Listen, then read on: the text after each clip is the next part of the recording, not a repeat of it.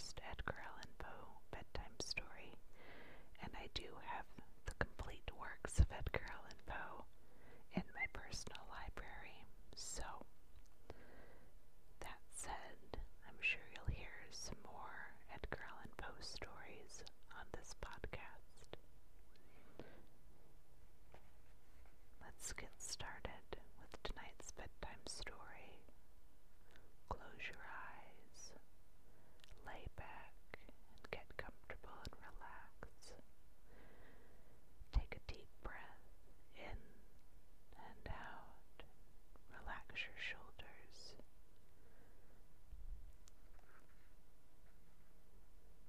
Alright, let's get started with reading. The 1002nd Tale of Scheherezade. Having had occasion lately, in the course of some Oriental investigations, to consult the Tell Me Now Is It or Not, a work which, like the Zohar of Simeon Jochades, is scarcely known at all, even in Europe, and which has never been quoted, to my knowledge, by any American, if we except perhaps the author of the Curiosities of American Literature. Having had occasion, I say, to turn over some pages of the first mentioned very remarkable work, I was not a little astonished to discover that the literary world has hitherto been strangely in error respecting the fate of the vizier's daughter, Scheherezade, as that fate is depicted in the Arabian Nights, and that the denouement there given, if not altogether inaccurate as far as it goes, is at least to blame in not having gone very much farther. For full information on this interesting topic, I must refer to the inquisitive reader, to the Is It or Not itself, but, in the meantime, I shall be pardoned for giving a summary of what I there discovered. It will be remembered that, in the usual version of the tales, a certain monarch, having good cause to be jealous of his queen, not only puts her to death, but makes a vow by his beard and the prophet to espouse each night the most beautiful maiden in his dominions, and the next morning to deliver her up to the executioner. Having fulfilled this vow for many years to the letter, and with a religious punctuality and method that conferred great credit upon him as a man of devout feeling and excellent sense, he was interrupted one afternoon, no doubt at his prayers, by a visit from his grand vizier, to whose daughter, it appears, there had occurred an idea. Her name was Scheherezade, and her idea was that she would either redeem the land from the depopulating tax upon its beauty, or perish, after the approved fashion of all heroines, in the attempt. Accordingly, and although we do not find it to be leap year, which makes the sacrifice more meritorious, she deputes her father, the grand vizier, to make an offer to the king of her hand. This hand the king eagerly accepts. He had intended to take it, at all events, and had put off the matter from day to day, only through fear of the vizier. But, in accepting it now, he gives all parties very distinctly to understand that, grand vizier or no grand vizier, he has not the slightest design of giving up one iota of his vow or of his privileges. When, therefore, the fair Scheherezade insisted upon marrying the king, and did actually marry him, despite her father's excellent advice not to do anything of the kind, when she would and did marry him, I say, will I, nil I, it was with her beautiful black eyes as thoroughly open as the nature of the case would allow. It seems, however, that this politic damsel, who had been reading Machiavelli beyond doubt, had a very ingenious little plot in her mind.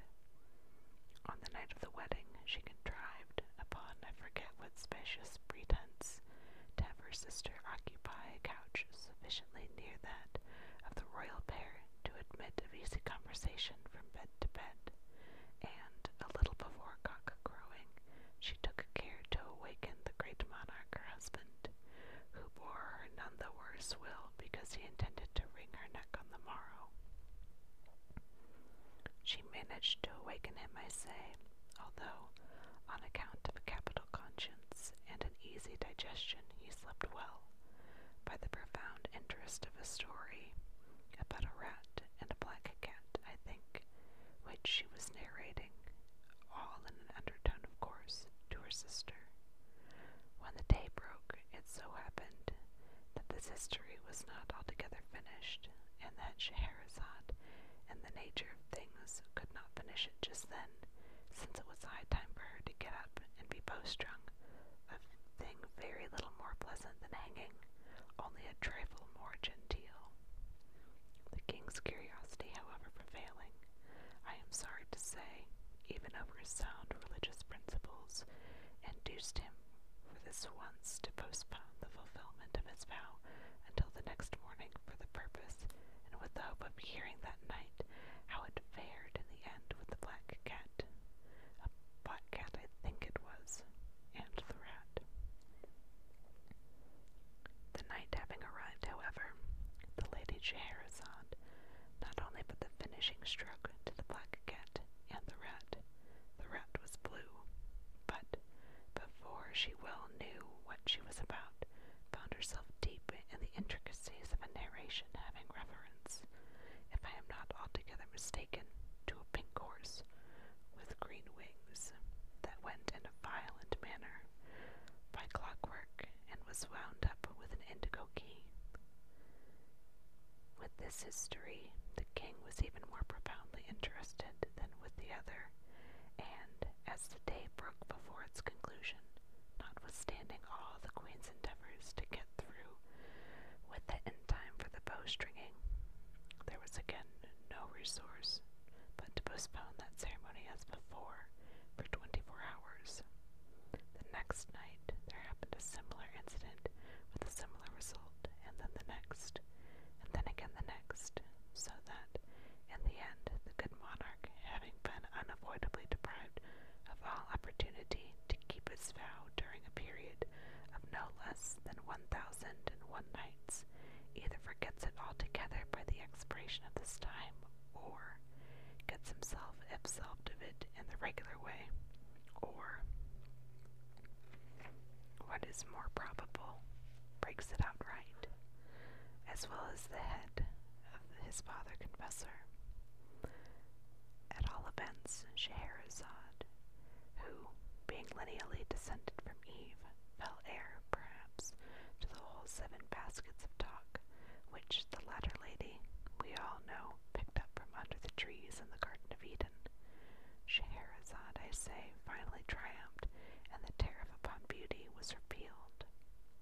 Now, this conclusion, which is that of the story, as we have it upon record, is no doubt excessively proper and pleasant, but alas, like a great many pleasant things, is more pleasant than true, and I am indebted altogether to the Is It or Not, for the means of correcting the error.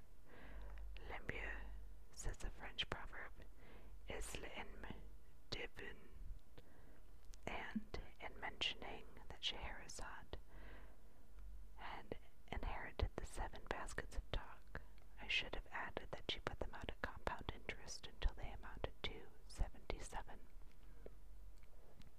My dear sister, said she on the 1,002nd night, I quote the language of the Is It or Not at this point verbatim.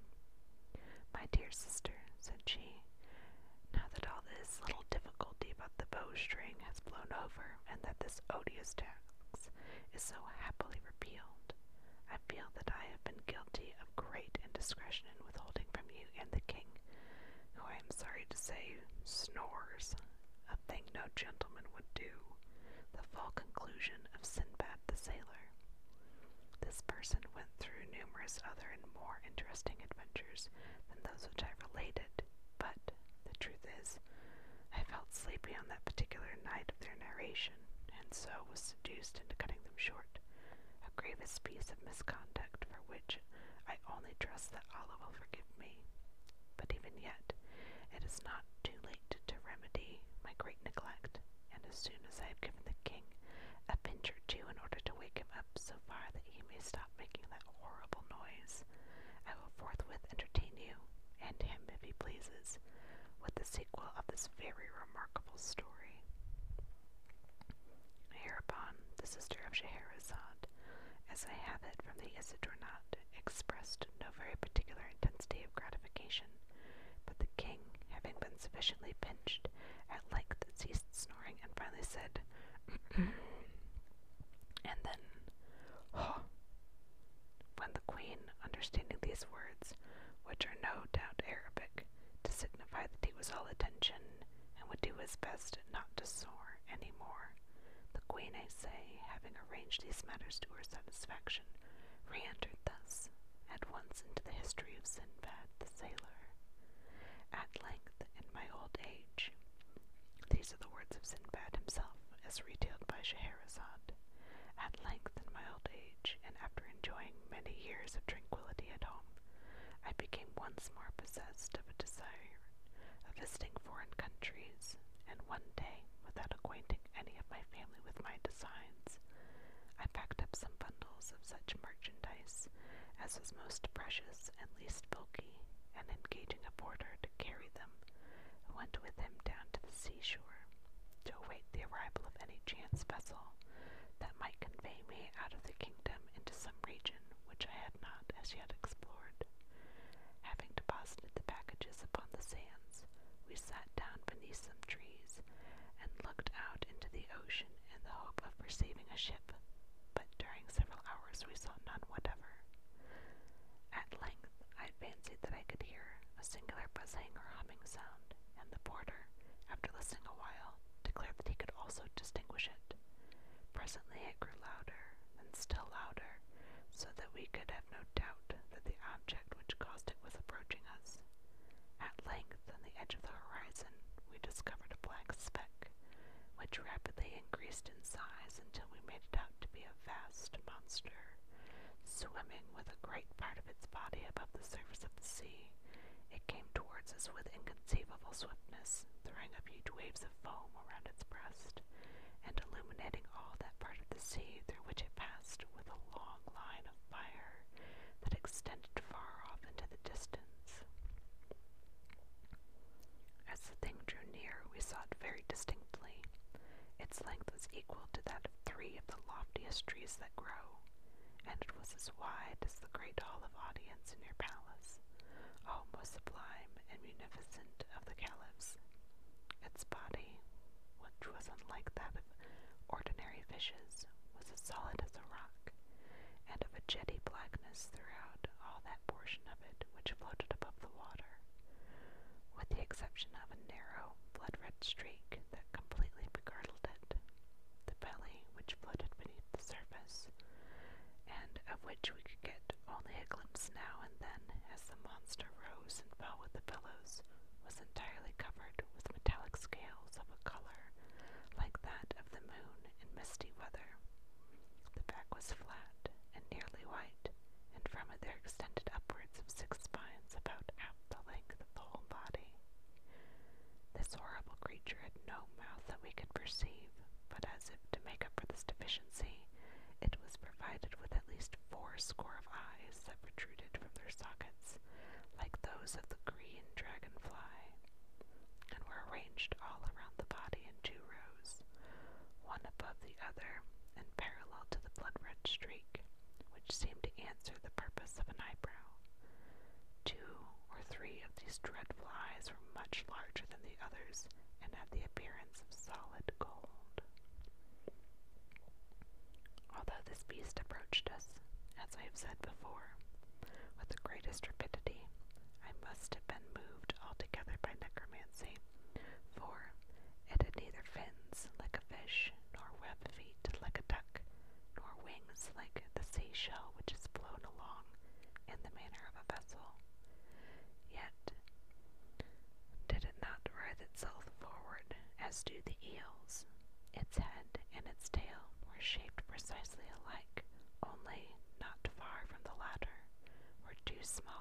animals that served for nostrils, and through which the monster puffed out its thick breath with a prodigious violence, and with a shrieking, disagreeable noise.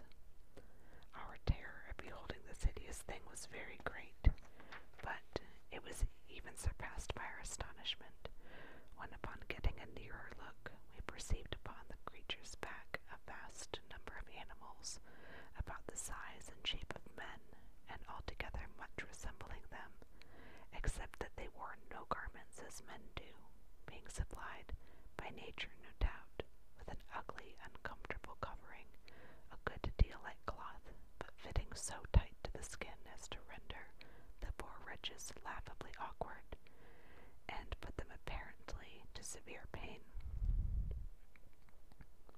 On the very tips of their heads were certain square-looking boxes, which at first sight I thought might have been intended to answer as turbans, but I soon discovered that they were excessively heavy and solid, and I therefore concluded that they were contrivances designed by their great weight to keep the heads of the animals steady and safe upon their shoulders. Around the necks of the creatures were fastened black collars, badges of servitude, no doubt, such as we keep on our dogs, only much wider and infinitely stiffer, so that it was quite impossible for these poor victims to move their heads in any direction without moving the body at the same time, and thus they were doomed to perpetual contemplation of their noses, a few puggish and snubby in a wonderful, if not positively in an awful degree. When the monster had nearly reached the shore where we stood, it suddenly pushed out one of its eyes to a great extent, and emitted from it a terrible flash of fire, accompanied by a dense cloud of smoke, and a noise that I can compare to nothing but thunder.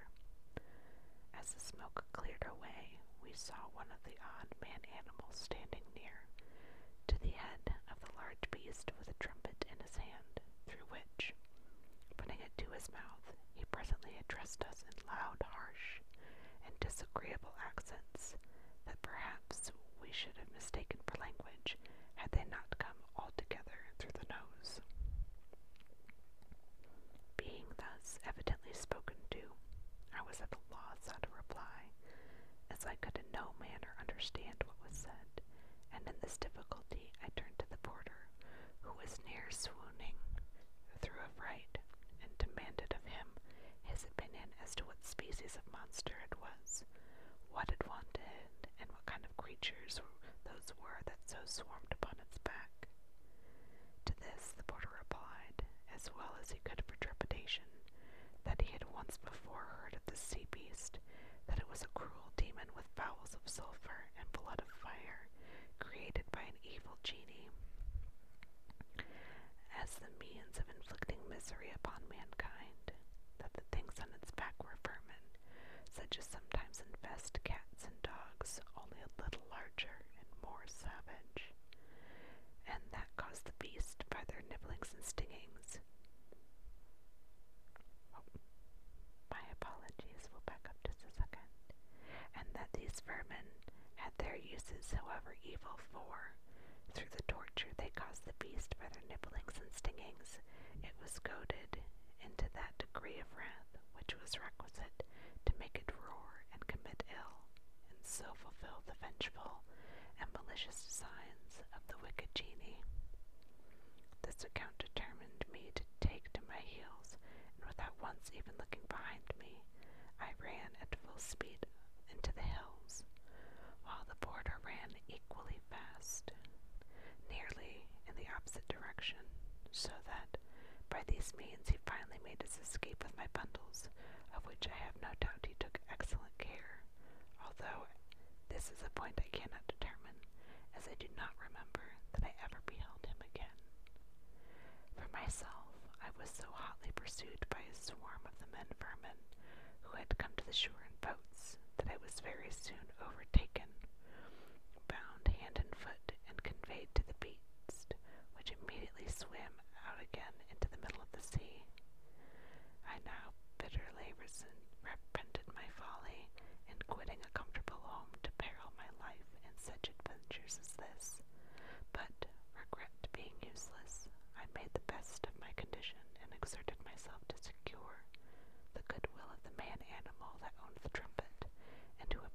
exercise authority over his fellows.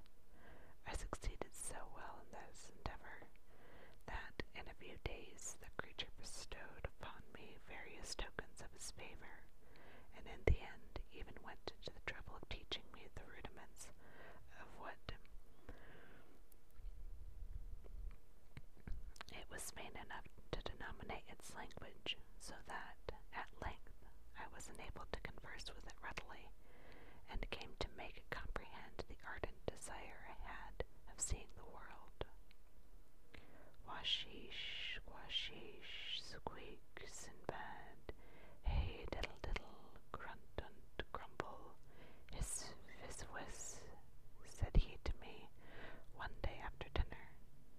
But I beg 1,000 pardons. I had forgotten that your majesty is not conversant in the dialect of the Cockneys, so the man-animals were called, I presume because their language formed the connecting link between that of the horse and the rooster. With your permission, I will translate. Washish, quashish, and so forth. That is to say, I am happy to find, my dear Sinbad, that you really are a very excellent fellow. We are now about doing a thing which is called circumnavigating the globe, and since you are desirous of seeing the world, I will straighten a point and give you a free passage upon the back of the beast.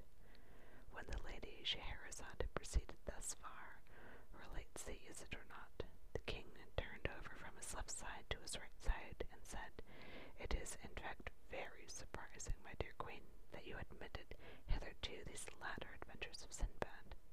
Do you know, I think them exceedingly entertaining and strange.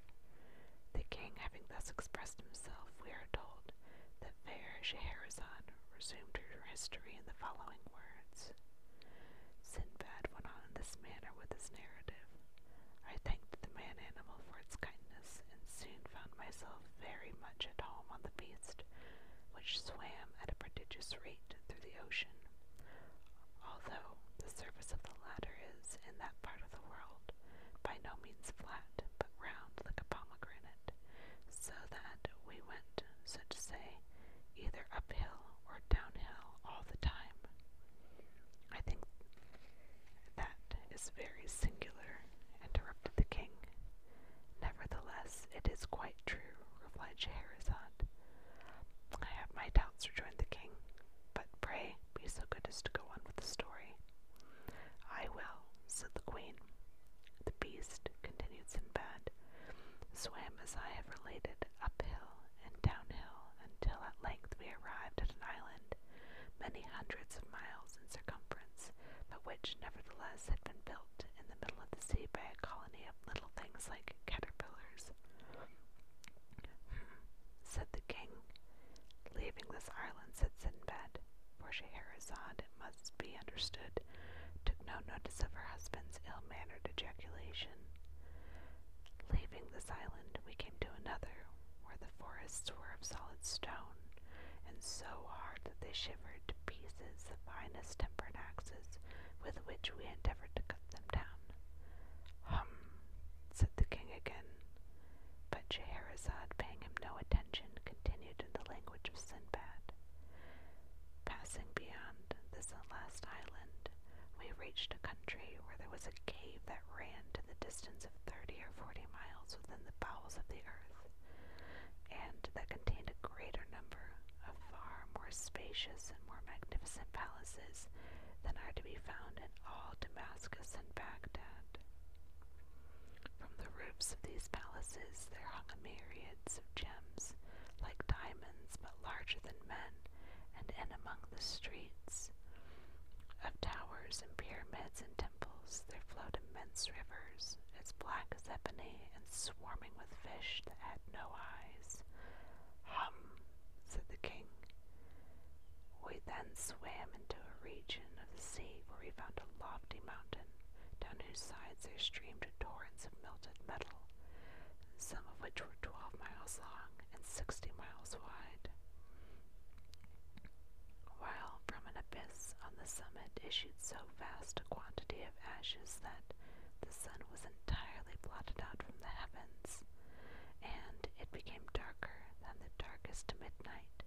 so that when we were even at the distance of 150 miles from the mountain, it was impossible to see the whitest object, however close we held it to our eyes. Said the king. After quitting this coast, the beast continued his voyage until we met with a land in which the nature of things seemed reversed, for we here saw a great lake at the bottom of which, more than 100 feet beneath the surface of the water, there flourished in full leaf a forest of tall and luxuriant king trees. Oh, said the king, some 100 miles farther on brought us to a climate where the atmosphere was so dense as to sustain iron or steel, just as our own does feather.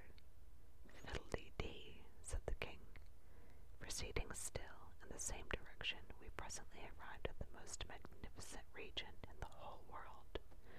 Through it there meandered a glorious river for several thousands of miles. This river was of unspeakable depth and of a transparency richer than that of amber. It was from 3 to 6 miles in width, and its bank, which arose on either side to 1,200 feet in perpendicular height, were crowned with ever-blossoming trees and perpetual sweet-scented flowers that made the whole territory one gorgeous garden. But the name of this luxuriant land was the kingdom of horror, and to enter it was inevitable death. Said the king. We left this kingdom in great haste, and after some days came to another, where we were astonished to perceive myriads of monstrous animals with horns resembling scythes upon their heads. These hideous beasts dig for themselves vast caverns in the soil of a funnel shape, and line the sides of them with rocks so disposed one upon the other that they fall instantly when trodden upon by other animals, thus precipitating them into the monsters' dens, where their blood is immediately sucked and their carcasses afterwards hurled contemptuously out to an immense distance from the caverns of death. Pooh, said the king. Continuing our progress, we perceived a district with vegetables that grew not upon any soil, but in the air. There were others that sprang from the substance of other vegetables, others that derived their substance from the bodies of living animals, and then again there were others that glowed all over with intense fire, others that moved from place to place at pleasure. And what was still more wonderful, we discovered flowers that lived and breathed and moved their limbs at will, and had, moreover, the detestable passion of mankind for enslaving other creatures and confining them in horrid and solitary prisons until the fulfillment of appointed tasks. Pshaw, said the king.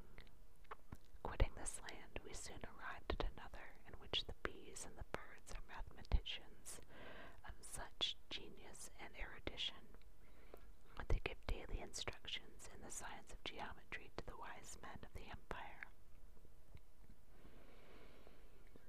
The king of the place having offered a reward for the solution of 2 very difficult problems, they were solved upon the spot, the one by the bees and the other by the birds, but the king keeping their solution a secret.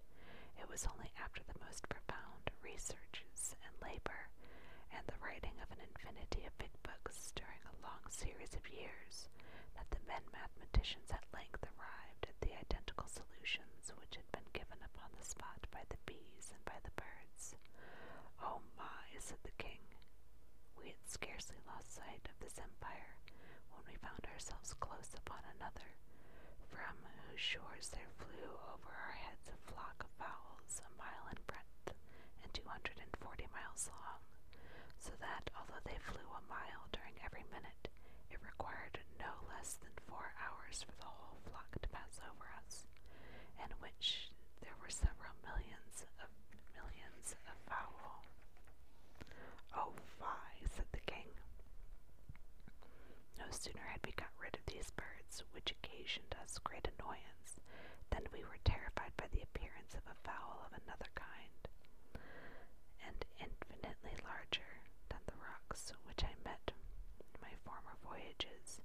was bigger than the biggest of the domes in Seraglio, O most munificent of caliphs.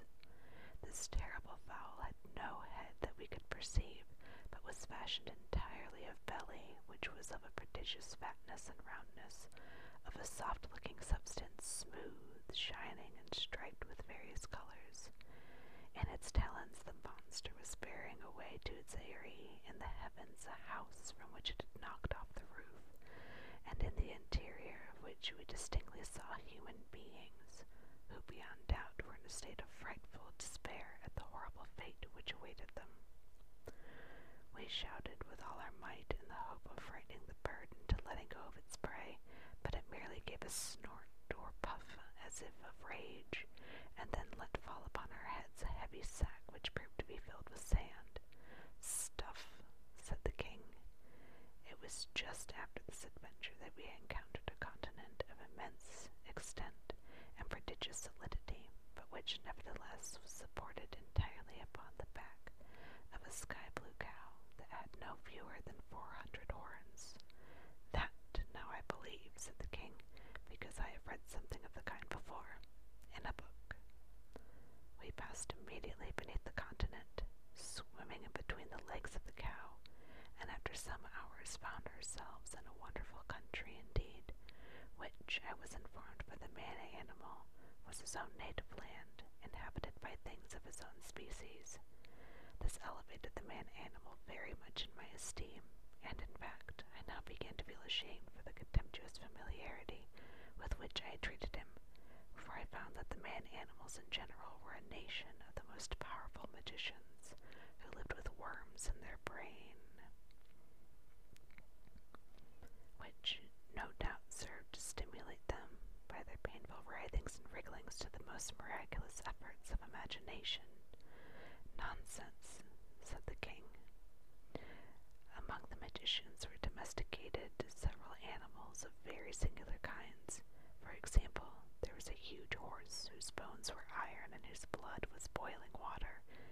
In place of corn, he had strong black stones for his usual food, and yet, in spite of so hard a diet, he was so strong and swift that he could drag a load more weighty than the grandest temple in this city, at a rate surpassing that of the flight of most birds.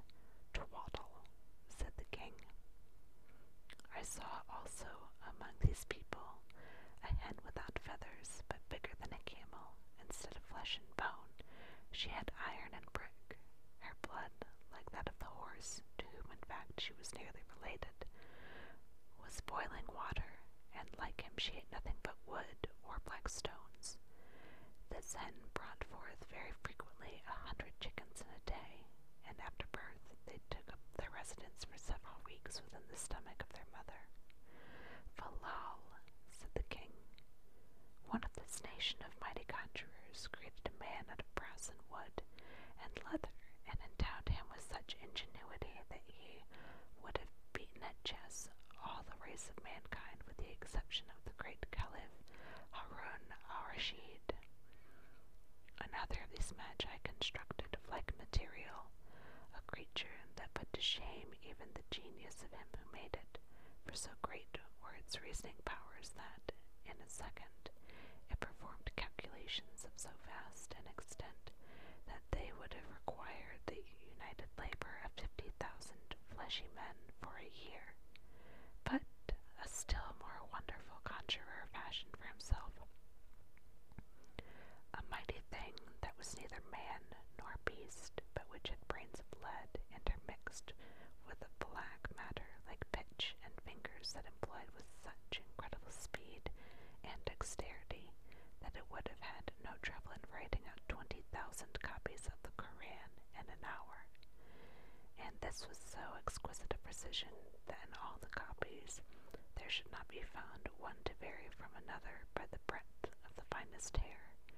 This thing was of prodigious strength, so that it erected or overthrew the mightiest empires in a breath, but its powers were exercised equally for evil and for good. "Ridiculous," said the king. Among this nation of necromancers there was also one who had and in his veins the blood of the salamanders, for he had made no scruple of sitting down to smoke his chibuk in a red-hot oven until his dinner was thoroughly roasted upon its floor.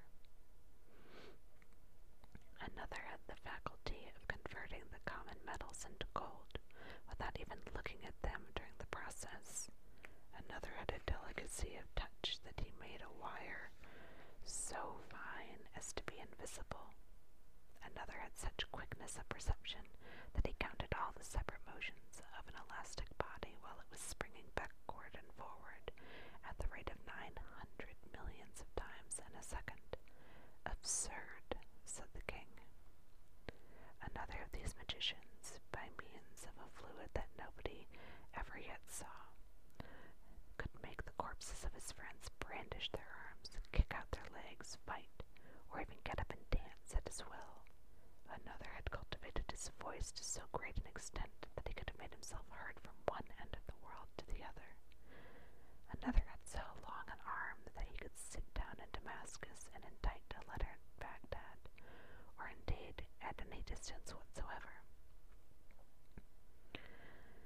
Another commanded the lightning to come down to him out of the heavens, and it came at his call, and served him for a plaything when it came. Another took two loud sounds, and out of them made a silence. Another constructed a deep darkness out of two brilliant lights. Another made ice in a red-hot furnace. Another directed the sun to paint his portrait, and the sun did. Another took this luminary with the moon and the planets, and having first weighed them with scrupulous accuracy, probed into their depths and found out the solidity of the substance of which they are made. But the whole nation is, indeed, of so surprising a necromantic ability that not even their infants, nor their commonest cats and dogs, have any difficulty in seeing objects that do not exist at all, or that for 20 millions of years before the birth of the nation itself had been blotted out from the face of creation. Preposterous, said the king. The wives and the daughters of these incomparably great and wise magi, continued Scheherezade, without being in any manner disturbed by these frequent and most ungentlemanly interruptions on the part of her husband. The wives and daughters of these eminent conjurers are everything that is accomplished and refined, and would be everything that is interesting and beautiful, but for an unhappy fatality that besets them, and from which not even the miraculous powers of their husbands and fathers has hitherto been adequate to save. Some fatalities come in certain shapes, and some in others, but this of which I speak has come in the shape of a crotchet. A what? Said the king. A crotchet, said Scheherazade, one of the evil genii who are perpetually upon the watch to inflict ill, has put it into the heads of these accomplished ladies that the thing which we describe as personal beauty consists altogether in the protuberance of the region which lies not very far below the small of the back. Perfection of loveliness, they say, is in the direct ratio of the extent of this lump. Having been long possessed of this idea, and bolsters being cheap in that country, the days have long gone by since it was possible to distinguish a woman from a intermediary. Stop, said the king. I can't stand that, and I won't. You have already given me a dreadful headache with your lies. The day, too, I perceive, is beginning to break. How long have we been married? My conscience is getting to be troublesome again. And then, that intermediary touch. Do you take me for a fool? Upon the whole, you might as well get up and be throttled. These words, as I learn from the Isidronot, both grieved and astonished Scheherazade. But as she knew the king to be a man of scrupulous integrity, and quite unlikely to forfeit his word, she submitted to her fate with a good grace. She derived, however, great consolation, during the tightening of the bowstring, from the reflection that much of the history remained still untold, and that the petulance of her brute of a husband had reaped for him a most righteous reward, in depriving him of many inconceivable adventures. Thank you for listening to tonight's episode of ASMR Bedtime Stories. I apologize for any fumblings or misspeakings. The print is quite tiny and the lines are very close together, so I hope you'll forgive me if I have to go back from time to time to reread a piece or to correct myself as I go. I hope it wasn't too distracting, helping you to relax. As always, if you would like to request that I read a specific piece of literature, a book, a poem, or anything else, please feel free to let me know. You can contact me directly. Anchor has notifications that it can send me and messaging for you as a listener.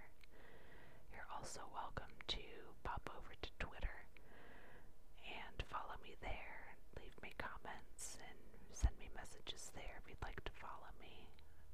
I do provide updates whenever I release new episodes or other updates from time to time on that channel. I try not to have too many updates there, as I know Twitter feeds can get kind of cluttered with a lot of comments and communications going on in the world. If you would like to support this podcast, I would greatly appreciate it. All funds that I receive go directly towards purchasing equipment or books.